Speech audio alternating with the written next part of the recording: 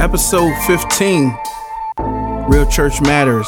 I'm Forrest Hall. I'm with Eswin and Allen. You're supposed to say Minister Forrest Hall. Minister Forrest Hall. And I'm here with Evangelist Antoinette. Stop, no. And here we go again. So, realchurchmatters.com, the SoundCloud, the iTunes, share all of that. We've been getting a lot of listens though. We have? Yeah. I've been hearing a lot of people. So. We have been getting some listens, and I appreciate the people that's listening. And I would love to get some more questions and comments. Not so much, people be like, I want to know what people think about me, but I would love to hear comments that can encourage us to keep on going. We only 15 weeks in, and we don't plan on stopping no time soon. So encouraging words always are helpful. Questions, always challenges. Even comments, things you disagree with, also challenge us and sharpen us and help us to continue to grow. I cut you off when you talked about your music, but was I about to you was about to go about Okay, so FSH Music on Instagram. There's a plane flying by. FSH Music. I'm just releasing music, and hopefully it's helpful. Been getting good feedback. Even some young kids. One of the young kids called me, said I sound like Bryson Tiller. So that's definitely a compliment. I guess so. But you have your own sound. I hope so. But patience, rest. Maybe we'll talk about rest one day. I'm very particular right now about people understanding what that means. And I had somebody tell me that song was good, because we do need to get we need to get more shut eye. That's not what you might need to print out the lyrics. Yeah, maybe the lyrics. I don't know, but you had a blog come out. Actually, you've been quite busy. I guess I'm starting a whole little motivational Monday type thing. Okay. Encouragement Mondays is what I'm going to call it. So I'm basically just going to have people send me whatever testimonials, whether big or small, and I'm going to share it with, on my platform. Perfect. Yeah. So continue to do that. Yeah. Mondays can be a drag, so I just feel like it's a good way to. Mondays are a drag. Mondays can be. But the joy of the Lord is our strength. Into this week's episode, we are talking about what does it mean to be dead in Christ? Mm-hmm. What does it mean to be alive in Christ? What does it mean when you have this scripture saying in Galatians 2:20, I have been crucified with Christ. It is no longer I who live, but Christ who lives in me. And the life I now live in the flesh, I live by the faith in the Son of God who loved me and gave himself for me. Yeah. We hear it all the time in church. We hear people say, I'm dead.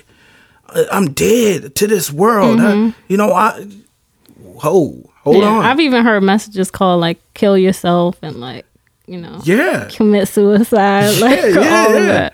You talk about me. I think I did a few. I actually had one called Kill Yourself. But what does that mean for the person that's just coming and they hear these phrasings and they're like, you look pretty alive to me. So what the heck what are you mean? Talking about? Yeah. What does it mean to be dead? What does it mean? Or even what does that look like on a daily basis? What does that look like? So is it something you just do and commit and it's done, or what does that mean? I think it means something, but I pulled that scripture because I pulled that scripture. You pulled that scripture, absolutely. Yes, you did.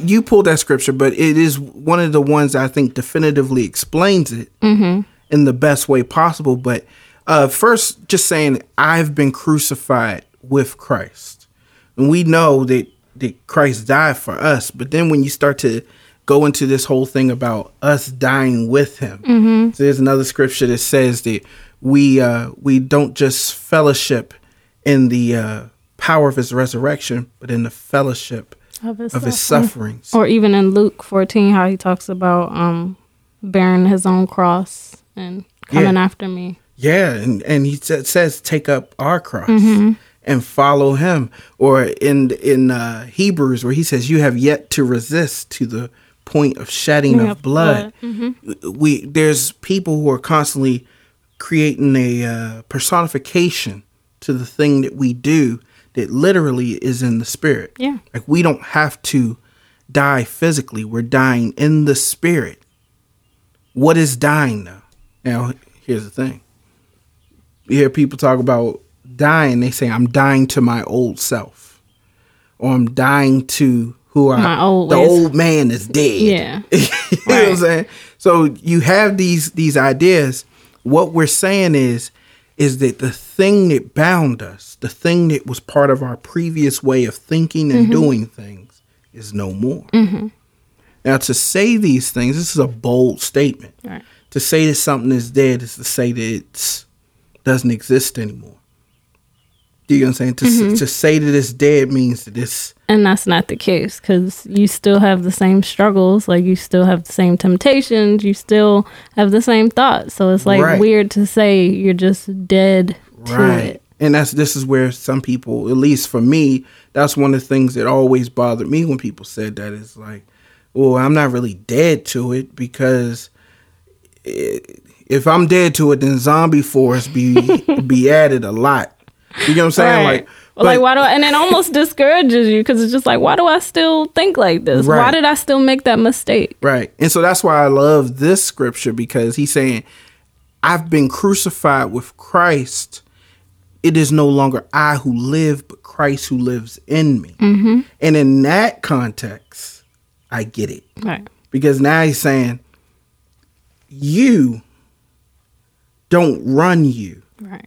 Doesn't mean that you don't exist. It's just that you ain't the only one in the car. You're not guided by what you desire anymore. Yeah. And even when you or motivated by think about it. Even the reason I say it's not just me in the car no more. Because even if there's a time where I do try to take the wheel, there's somebody else in the car. And even when I do try to steer it another way, there's somebody else saying, we ain't supposed to go that way. I'm telling you, it's a dead end. Yep. I'm telling you, you go that way, traffic is backed up.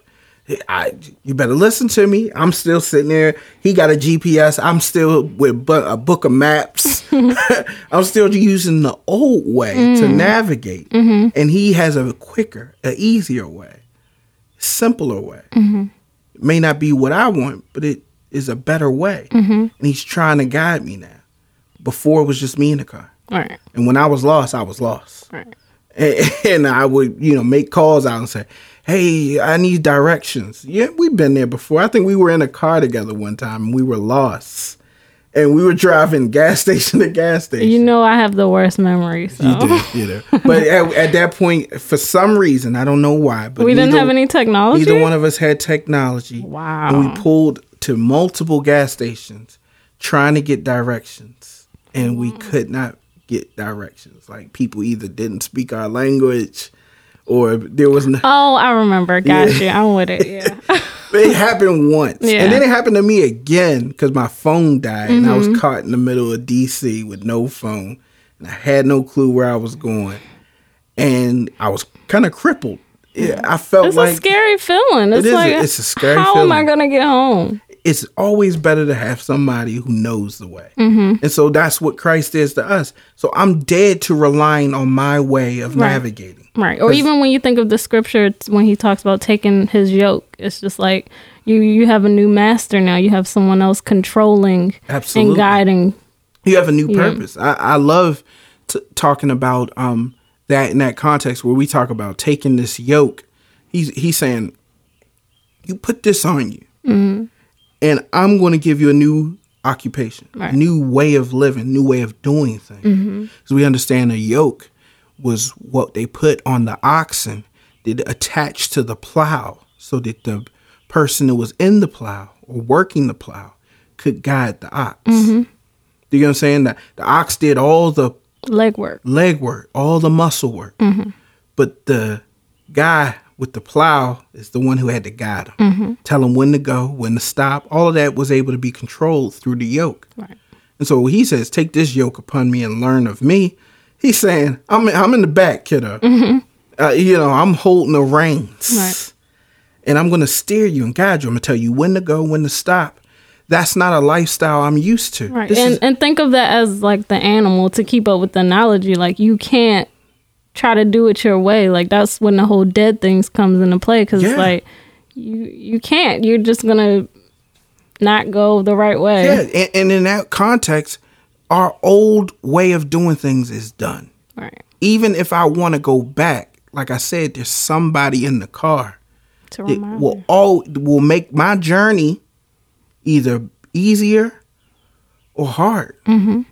Hard in the sense that who want to drive and hear somebody constantly like, yo, this is the wrong way. Like, you're going the wrong way. What are you doing? You don't have to go this way. That's that conviction that all people always talk about. That is definitely that conviction. Conviction is different from condemnation, because conviction is not rendering a verdict. It's telling you what is the better way. Condemnation is telling you what's wrong with you, with no solution. All it does, that's why condemnation limits us, and isolates us, and makes us feel sad and down, because it just tells us what's wrong, but never giving us an alternative or a solution. That's why he said there's now no more condemnation for those who are in Christ Jesus. We're not condemned. We're not doomed. There's life. Conviction is a correction. Like, jails have to exist because people do crimes. Right. But the reason we don't kill everybody when they do a crime is because we want them to have an opportunity to turn from their ways. The jail is not a place of condemnation. At least it's not supposed to. It's supposed to be a place of learning. People do something, and then we help them learn from their mistakes and become viable citizens back in the community. Right. Hopefully. Yeah. If it wasn't such the big business it is, but we won't talk about the institutional prison system and all of that jazz. But we are dead to the way we used to do things. So I'm crucified with Christ. I'm alive to a new way of living it because there's somebody living in me. I'm still living. Right. Force is that vessel that's still living, but now someone else is living in me. And it says, and the life I now live in the flesh, I live by faith. That's right. So we know that when we're saying we're dead, we're saying that the way that I used to live doesn't exist. I now operate by faith. So when people say, oh, she ain't dead to herself yet, what they're saying is this person is not operating according to her faith in God. Yeah. She's operating still according to her faith in herself. Yep. I even had to realize that for myself. Like, I had these moments where I was just like, I'm making decisions that's like way too much right now. So that's why even like I shared, I've been doing like little detoxes and stuff to remind myself, like, your life don't operate like that no more. You don't get to do what you want and get what you want and keeping that cycle over and over again. It's interesting that you would say that. And in your post, you said, keep dying.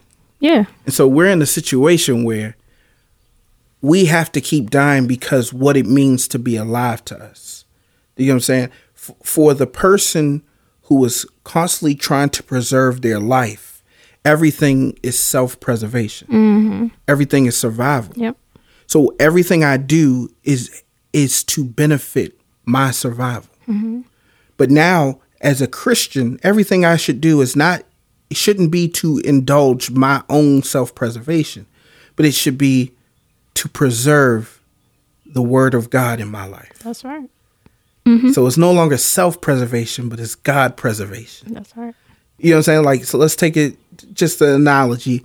They have forest conservationists, and not forest as in me, but wildlife conservationists or nature conservationists. These people, what they do is, because humanity is very interested in its own consuming and its own survival, it doesn't care about the survival of the earth. Right.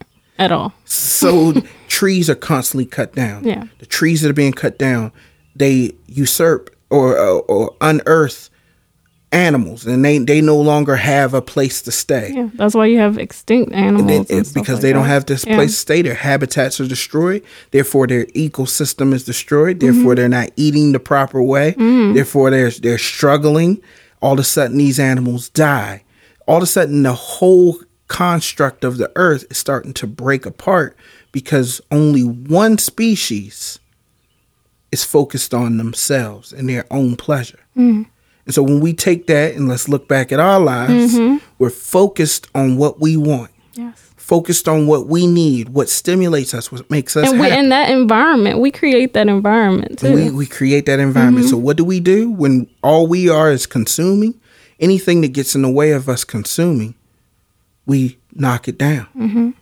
So while they're tearing down trees and messing up ecosystem, we're tearing down our faith. We're tearing down our disciplines. We're tearing down our peace, our joy, our happiness in Christ. We even tear down our God to create little gods. Do you understand? Yeah. We in the context of looking even deeper at it, we tear down the trees to give us oxygen to build things that take away our health. Wow. Yeah. You know what I'm saying? We do. At one point, they tore down some trees to build a tobacco plant. Do you know what I'm saying? They had to tear down trees to get rid of trees in order to build a place that built cigarettes, that take away, that damage the lungs, where the trees give the lungs and air. we don't realize we're doing it too, because it's such a way of life. Like, you find yourself isolating from those type of, like, even Christians. Like, you find yourself not wanting to be around them. You find yourself not wanting to, even small stuff like listening to gospel music, like all that stuff. Like, you don't even want to be reminded of that. You don't want to be reminded of anything that connects you to the things that are not preserving you. These things are taking you away. They're taking you out the picture. We don't want to be in the background. We want to be right in the foreground. That's why we take selfies. Right. You know what I'm saying? God isn't about selfies. He's about Goddies. You know what I mean? He wants him to be in the picture. You can photobomb the picture. You could be in there, like, you know, maybe we might see you in the background, but every picture of your life should have God in the forefront. You know what I'm saying? But everything is about us and self. Then we tear down the best parts of us to feed the worst parts of us. And we don't realize it. No. So that's why this thing has to die. The part, you know, it's a monster. It's a monster. That's why he does say the heart is deceitfully wicked and all that stuff. It's so true. Yeah. You know, it'll have you thinking you're taking care of yourself when you're really not. Like, you're really hurting yourself. That's how women end up in abusive relationships and all that type of stuff. Like, you think you're connected to something that's helping you or loving you, but it's really not. It's really not. And nor am I interested in it helping me, because I don't want help. I want stimulus. And if it stimulated me to get help, I will want help. I always used to share this, and people who hear me talk all the time have heard this, but I'll share it on the podcast. If it felt good to hit yourself in the head with a hammer, we'd be sold out of hammers at Home Depot. Yep. But instead, we not. The oldest profession in the world is prostitution. You know what I'm saying? Pornography is not going anywhere anytime soon. And neither is anything that feeds our indulgences. That's why you can have, or even social media. Like, people, that's what people love it. It's a quick, like, I get to look at what I like. I get to like it. Like, that's all feeding into that whole thing. It is the emotional masturbation tool. You know what I'm saying? It is how we it's not social media. It's not social entertainment. Because we're no more interested in being social with people and interacting with people if it doesn't benefit us and our sensibilities and our desire to be wanted, loved, attention paid to us, gratified in some way. If no gratification came from it, we would not be interested in intermingling with other people. We only want to intermingle with people in a sense that satisfies us. That's why I want your like, but I don't want to spend time with you. Right. You know what I'm saying? Right. I want you to like my pictures. Or even I just want you to see all the good things about myself. I don't want you to see anything other than the good stuff. Absolutely. And part of human interaction is that we get to see all of a person through time. Yeah. But if I get to limit the amount of time you interact with me, or if I can make it where you don't interact with me at all, right. then, but you kind of get a feeling that you are, but you're not. Yeah. But you're not. You see me all the time. You may even talk to me. You might even think about me all the time. I even think about me all the time. But you don't really know me because I've created these walls, and electronic walls, yeah. apps that keep everybody at a distance, but allows you to still feel like they're part of your life. And it's a dangerous thing. We did deviate a little bit. Yeah, we just went off. But part of the interesting part is in Romans 8 and 10, you have it says, but if Christ is in you. Now, this is almost like a continuation of that particular scripture in Galatians. Is that still Paul? Or? Yeah, it's still Paul. Romans. But if Christ is in you, although the body is dead because of sin, the spirit is life because of righteousness. So he's saying the reason that we're saying that we're dead is because we're dead to sin. And even though our bodies are constantly corruptible and dead in that sense, but before we talk about being dead in Christ, we're talking about our bodies are doomed and dead. Just like we said before, our physical bodies are constantly decaying. But he's saying the spirit that's in us is alive. Right. So it's what makes us alive is the spirit. Right. And the reason that matters is because everything that I do to promote the spirit kills me. That's why we say we died to our flesh. Right. Because we're saying we're no longer operating, motivated, guided, inspired, stimulated. We're no longer any of those things by the flesh, but by the spirit. So what do you say that looks like, even just like on a daily basis? Like, absolutely. Perfect example is the fruits of the spirit are indicative of what we are alive in. If we're alive in Christ and the spirit is growing in us, it's growing and renewing daily. And the product of that are the fruits of the spirit. So just like I said, any choice I make is a choice of satisfaction and stimulation. So constantly we're eating. We like eating things that's good. About an hour ago, I just had a salad. I don't feel satisfied, but I am satiated. Biologically, I'm satiated. Right. I'm not going to die of hunger, but I don't feel satisfied in another part of me. So that's that whole like starvation thing. It's like I'm starving my flesh. I'm killing my flesh. I'm not killing myself because I'm not starving myself. I'm eating a salad. But there is another part. I'm just trying to make a distinction between physical and flesh. Right. There's another part that we will call the flesh that I am starving.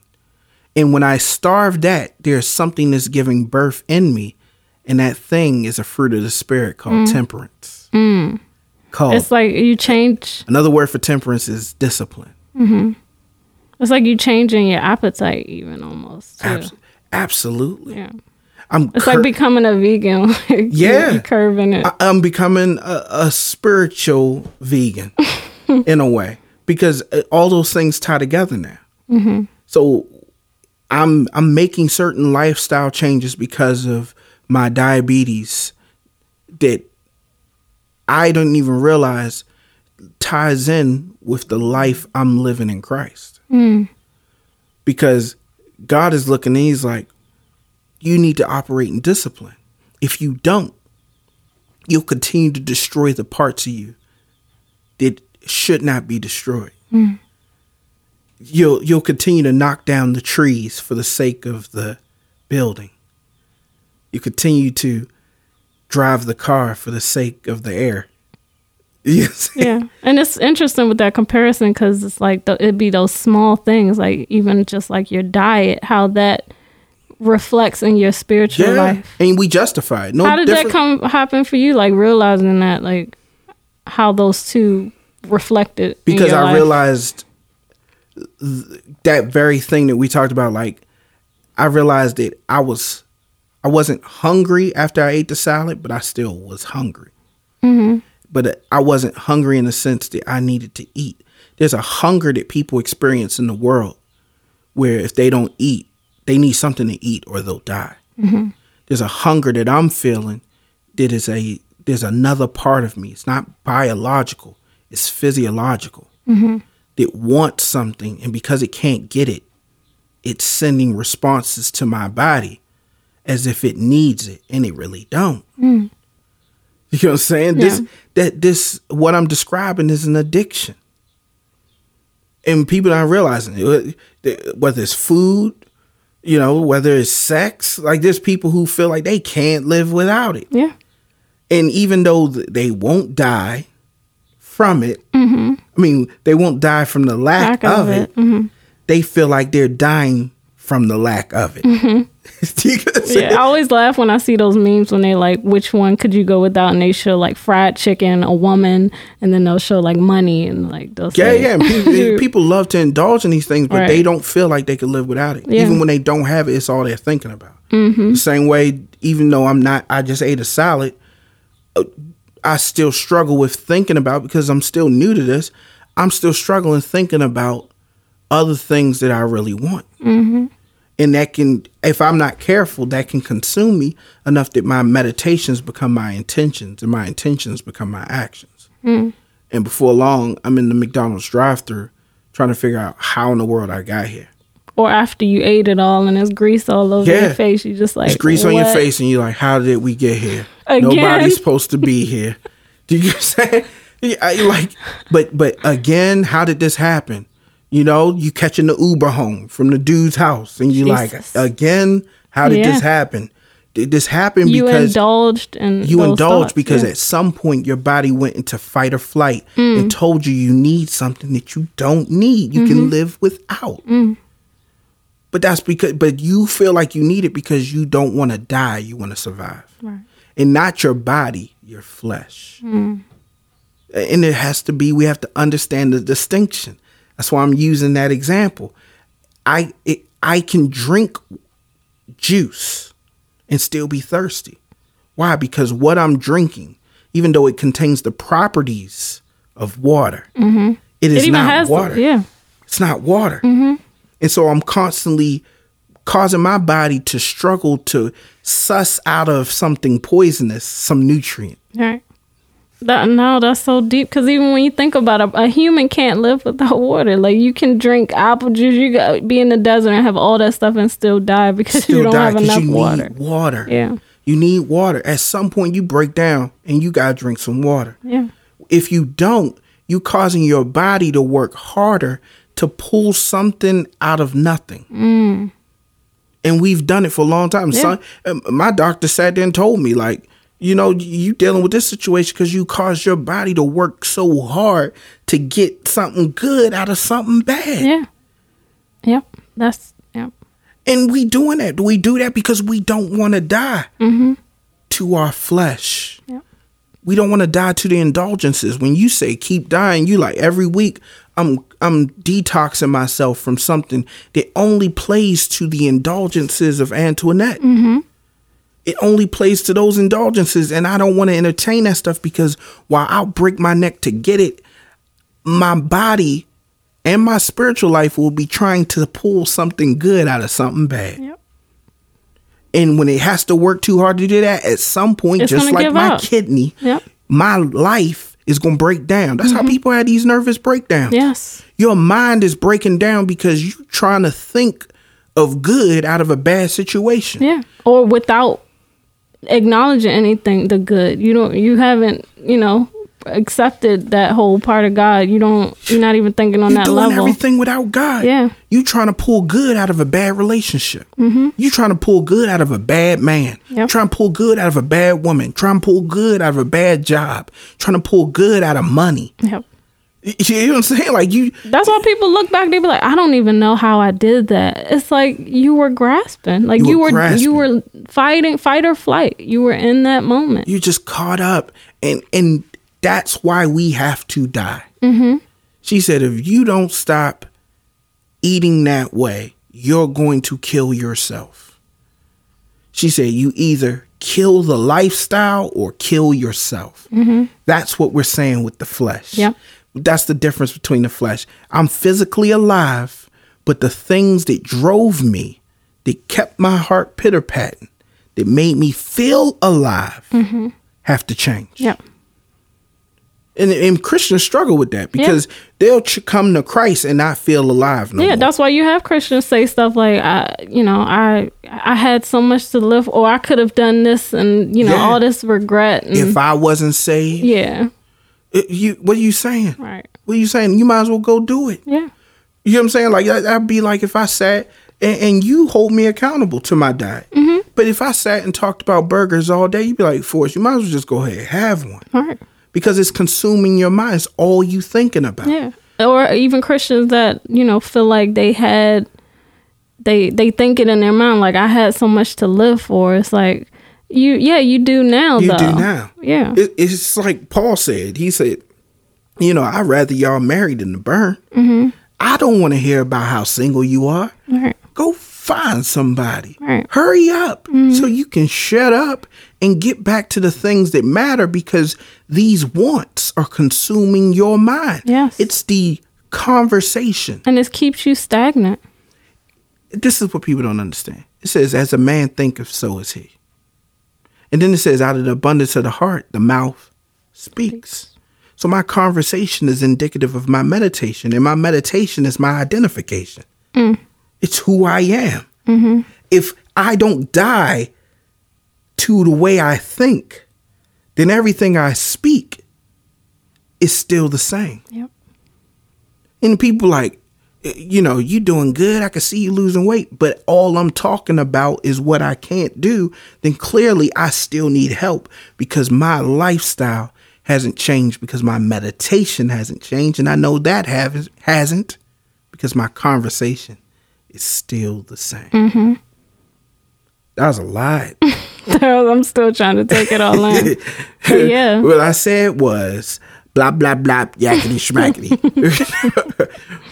But it's empowering to us to know what it means to die, so we can go ahead and do what? Kill ourselves. Not just say this stuff no more. Right. I'm dead to the world. No, you're not. No, you're not. Because all I hear is you talking about the world. Yeah, that's all that's even when you think about the stuff people watch. It's like you consume your mind with the Kardashians and the housewives, and it's like you consume yourself with this stuff that you're so dead to, just because you don't do it, but you still let it consume your mind. You still let it consume your mind. So I never understood that. You're not trying to kill yourself. No. You know what I'm saying? It's like, okay, I don't know why I feel lonely. Well, because all you do is listen to things that remind you of having someone, though you have no one. Yeah. It's like we're on, what do they call it when you're, like your brain is still working, but the machine is pumping your heart for you? Like you're on life support. Yeah, that's what I meant. You're on the iron lung. Like, you're still keeping that baby alive. It's you are resuscitating it every day. It said, though our outward man is dying, our inward man is being renewed daily. If you ain't resuscitating and keeping your renewed man, the spirit alive, then guess what you're doing? You doing CPR on that old you. Yeah. Every day you wake up and God didn't put you in a position where you ain't fully functioning, but you like, oh, oh, what did I do? Why did I let God in my life? Look at me, I'm dying. And you up there trying to get yourself back alive. You go hurry up and run to McDonald's, get a burger, like how you, to keep up with the example. Dudes is calling you. Yeah, you still texting, still flirting with the idea of it. You keeping enough oxygen there for you to be alive, even though you're not truly functioning at full capacity. And this is where people got to understand. We have to die to the flesh, not kill your body, but your flesh. Yes. And flesh is what? It's that thing that is constantly wanting you to indulge in yourself, in you. You are cannibalizing yourself. The Bible says that at one point he said he turned men over to their bellies. Imagine if we were ruled by our belly. Wait a minute, I don't have to imagine. Yeah. I am. Yes. Let me take that word belly out and put appetite. Yes. Men are ruled by their appetite. You know what I got a hankering for? Some ribs. So I'm going to go get me some ribs. Seems cute, seems innocent until I say, you know what I got a hankering for? Some little boys. Yes. And it really does go from 0 to 100. Like, you know what I'm saying? Not to say, man, somebody going to eat ribs and all of a sudden they're a pedophile. What I'm saying is that when we entertain our appetites, we don't know the bounds of our appetite. Because there are none. Yeah. It's interesting. Like, there have been times where there was a time where I did a juice fast, and for 30 days, I ain't eat nothing. I just drank juice. And when it came time, it was the end of the month, it came time to eat, I could barely finish a plate. And this is coming from a person who, on a light day, could kill 2 plates. But I couldn't finish even half of a plate. Why? Because since I starved myself, in a sense, you know what I'm saying? What was so cool is that you gave your body exactly what it needed. I gave my body what it needed. Nothing more, nothing less. Yeah, with nothing more, nothing less, without ever giving it the satisfaction of the things it didn't need. And I did all this research before it, and it just amazed me so much that you can just drink. I just drank 3 glasses, 3 16-ounce glasses of stuff at minimum. Now, I would drink more sometimes, but at minimum, I drink 3 16-ounce glasses of pure juiced kale and other fruits and vegetables. And my body would have all it needs to survive. Yep. At no point would I die, because literally, scientifically, you cannot last longer than 72 hours without food and water. Right. But I was able to take this stuff in, and my body thrived. It survived. I was fine. I was able to go 30 days. Yeah. That's how you know your body got what it needed, even though my body felt like I was cheating it. My body felt like I was depriving it and betraying it. But then I went back to eating food, and I could not. My body was so used to having something and yet nothing at the same time that when I gave it something for the first time in a minute, it was like, whoa, I can't even take so as deep. Much. Yeah. But it didn't take long before I began to give it more stuff, and the capacity for what I could take began to expand again. Before long, I was back like I never left. And I could go back to killing 2 plates, 3, 4 if I was nasty. Do you know what I'm saying? This is how our appetites work. Yeah. We expand our palate. And before long, we have entered into depravities that we never thought we would be in. Yeah. We've entered into arenas of life that we never thought we would be in because we expanded the capacity of our appetites. We stretched ourselves. If we still call it the belly, we stretched our bellies. And now our bellies can take a whole lot more in. Before it feels satisfied. So before, you smoked some weed and it was enough. Now you taking Molly's and Perks, And now that ain't enough. And now you sipping lean all the time like it's water. Yeah. Now that ain't enough. Or even the way your tolerance for that stuff changes. Like that reflects the example perfectly. Absolutely. Your tolerance for it, you become desensitized. There are things that people are doing to themselves, just full on abuse, and they don't even see it as abuse. Yeah. Because of what they've become desensitized to, what they've become accepting of. And this all happens because if we're not killing ourselves, then ourselves is killing us. Yep. And the more, it is so interesting, the parallels between diet and stuff, because not only are the things that are supposed to function a certain way begin to malfunction in diabetes, basic functions, but certain things like your nerve endings begin to wear away. And so now people, they're always checking your feet because you can't feel things anymore. Your nerve endings, because the sugar is wearing away the nerve endings, they said, because there's more sugar in your bloodstream. And there shouldn't be sugar in your bloodstream. So the sugar in your bloodstream is now wearing away the nerve endings in your feet and in your hands. So now a person can scratch their foot and not even know it. And that foot becomes infected, and now they got to cut the foot off. Right. Why? Because the things that you're introducing to their body is now numbing them. And now they don't even feel the impact of the things that they're doing until it's time for things to be cut off and cut away. Destroying ourselves. Yeah.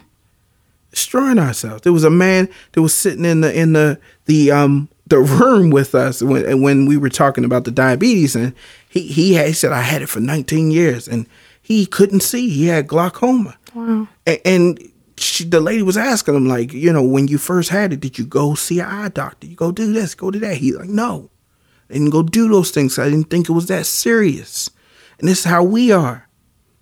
You know what I'm saying? We indulge all these ourselves. Little things. Yes, we indulge ourselves. We are so consumed in our appetite that we're doing things that start to wear away at our normal functions. Yep. They're talking about, mental health is at an all-time high. You want to know why? Because the mind is under such weight. It's under such stress because of the things we're making it have to process. Yep. Then at some point, it just gives up. Yep.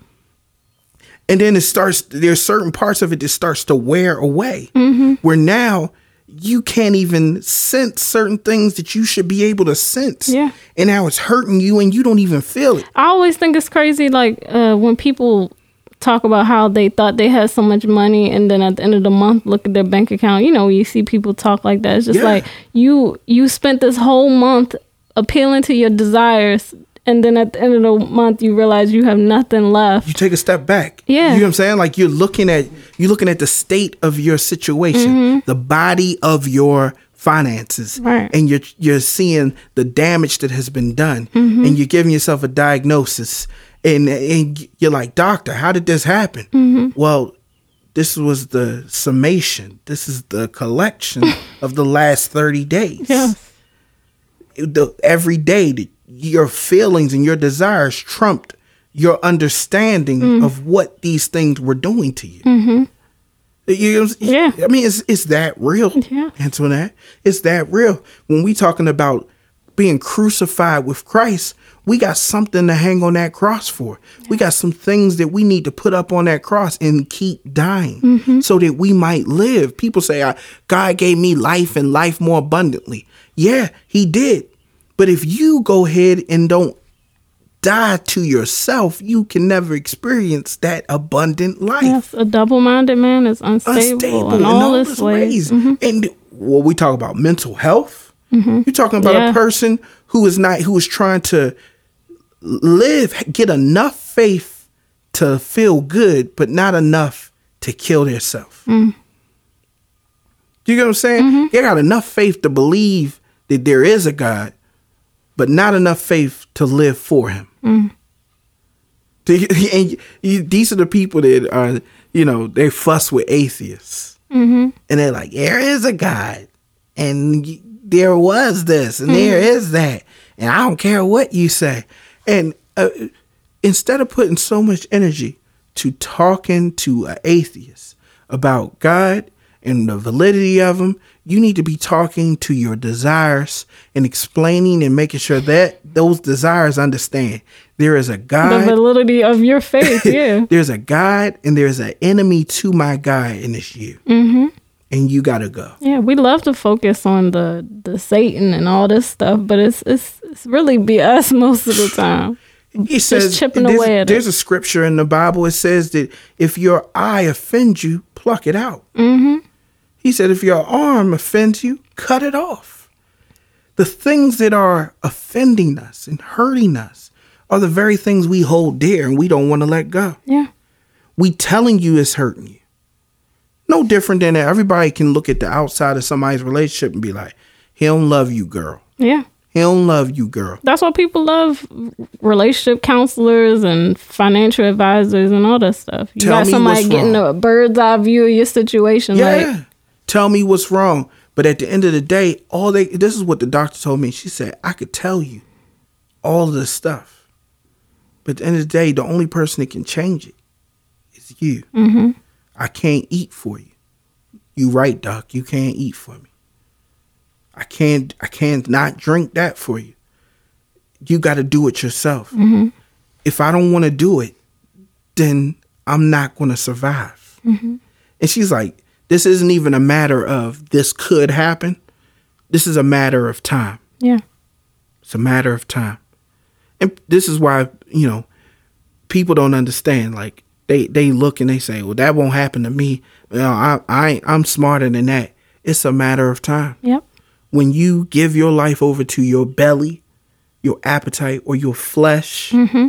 then it's a matter of time before you consume yourself. Mm-hmm. Just like it was all fun and games back in the old settler days when we was cutting trees down and building log cabins. It was all cute. Yep. Until now, we've cut down more trees than we actually have standing. Yep.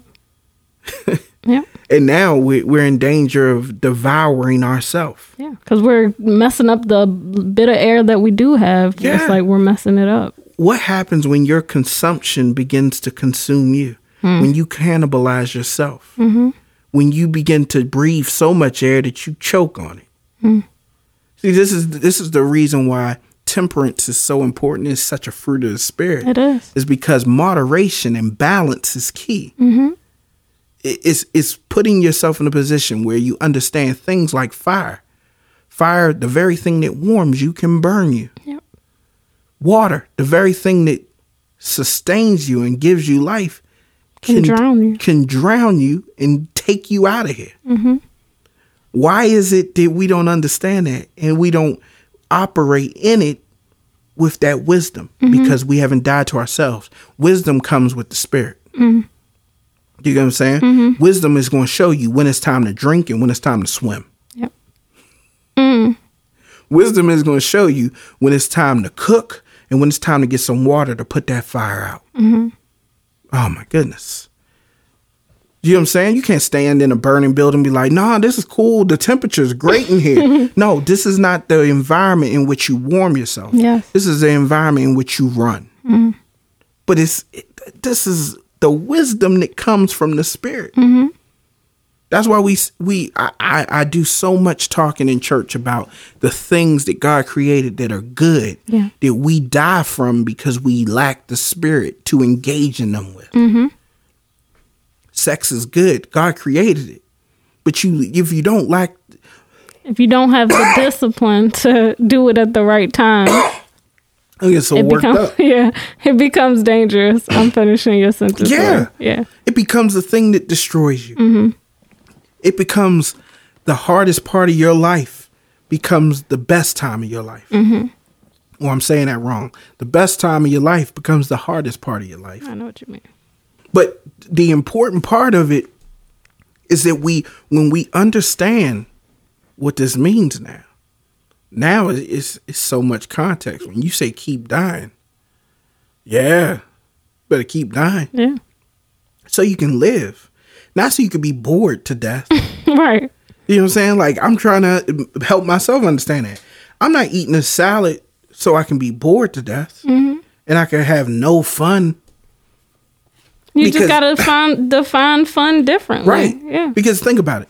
I was sharing it with my sister, and it was so funny. It's like we used to hang out, but it was the centerpiece of us hanging out was going to fun restaurants and pigging out at these places. Now I can't go there and pig out. It don't feel the same no more. Yeah.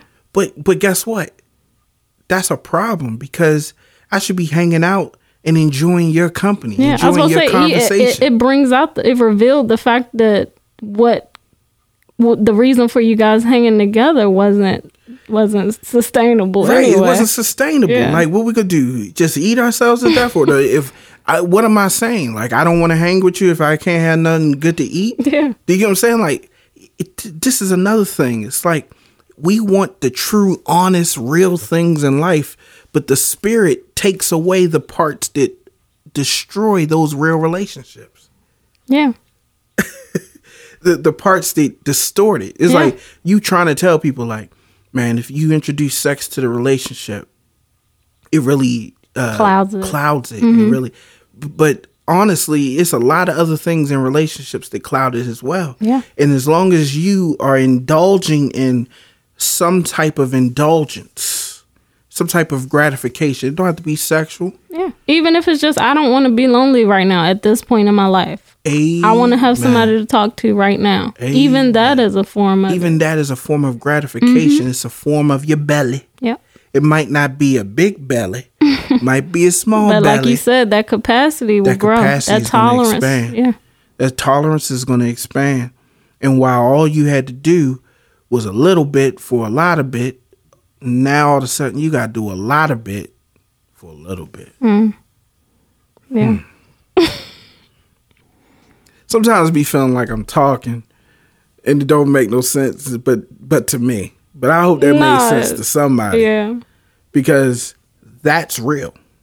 So, yeah, even like we can go there if you want, like sexually. Let's go there. I feel like men, like, or women even, like you start off with little things, but it ends up taking a lot more to get you, there. That's why you have people doing menage a trois and all that stuff. And you don't think that you're going to go there. Right. You don't think that you're going to put yourself in those positions. But once the focus is constantly on gratification and pleasing, the more you're doing it, the law of diminishing returns, and you're going to have to up the ante in every part of your life. And it's a struggle for people to understand. Like, no guy wants to break someone's heart. Mm-hmm. They're not thinking about that. What they're thinking about is getting what they want. Whatever means necessary. Yeah. Yeah. And I was talking to my little cousin about that, about how, like, not every guy, just because they're nice doesn't mean, or even if they're a good guy, they got a good job and all this stuff, that doesn't mean that they're not going to just try to get what they want out of you. I think that's the hardest reality is for us to face, is that when men and women and humans are driven by their appetites, there is no bounds to what they can do and how they can hurt themselves and others. Mm. Yep. Yeah. I guess I don't know why I feel like saying it again. Say it again. But because of our desire to constantly please ourselves, there are no boundaries to the hurt that we can express upon ourselves and to the people that are around us, even the ones that we love. Yes. And you trying to explain this to people, and it's funny because, I always have this thing I say to you, like, if he ain't a man of God, then he ain't worth the time. Mm-hmm. And you're like, well, why? How do you know you make somebody saved? How do you know somebody's a Christian? Here we're kind of talking about, way number one. Mm-hmm. This person is not operating by their own desire to please themselves, right? But they are trying to please God. That's what a dead person does. Mm-hmm. And as we close this out, just to help us kind of get a context and understand what we're talking about, what we're saying is that we're dead to the things of this world. We're dead to the things that gratified and pleased us. But let's call ourselves the dearly departed. Mm-hmm. There was a song I wrote, and maybe one day, we'll put it out there. But it says, yesterday I died. Now I'm one of the dearly departed. No, for me, don't cry. Oh, no, don't be brokenhearted. Because I've never felt so alive. I've never felt so alive. I've never felt so alive. All praise to Jesus, because he paid the price. Now I can rest in peace. And that's the goal of the believer. Right. Is to rest in peace. I no longer even have to deal with the overwhelming, never taking a break feeling of being satisfied. It's exhausting. It's exhausting to constantly be trying to make myself feel good. Even when I wake up, that's the first thing on my mind. How I'm going to make myself feel good. In the middle of the day, that's what's on my mind. How am I going to make myself feel good? The depths of the night, what's on my mind is how to make myself feel good. And it's exhausting. Yeah. It's exhausting. I'm putting so much pressure on my heart. And by heart, I mean my mind. I'm putting so much on my body, putting so much on my spirit that it gives in under the weight of that pressure. And we all know what that feels like. We know what that feels like. That's how heart attacks happen. Yeah. Heart attacks happen because your blood pressure's up. You're putting so much pressure on the things in the body that it does nothing but just gives up. And that's why I love the Bible, because that scripture about how my yoke, we talked about earlier, my yoke is easy, my burden is light. Burden is light. Like that. He doesn't want to put pressure that causes us to give in. The pressure that God puts on us builds muscle. Doesn't kill muscle. Amen. See, the heart is a muscle. But if you put too much pressure on that thing, you put too much stress on it, it gives up. It gives up. And we know so many people, both of us, who are under that intense pressure to satisfy themselves.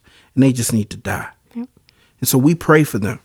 We pray for them right now. And we pray for ourselves, too, because like we said, it's a daily thing. It's a daily thing. Hourly, secondly thing. I die daily.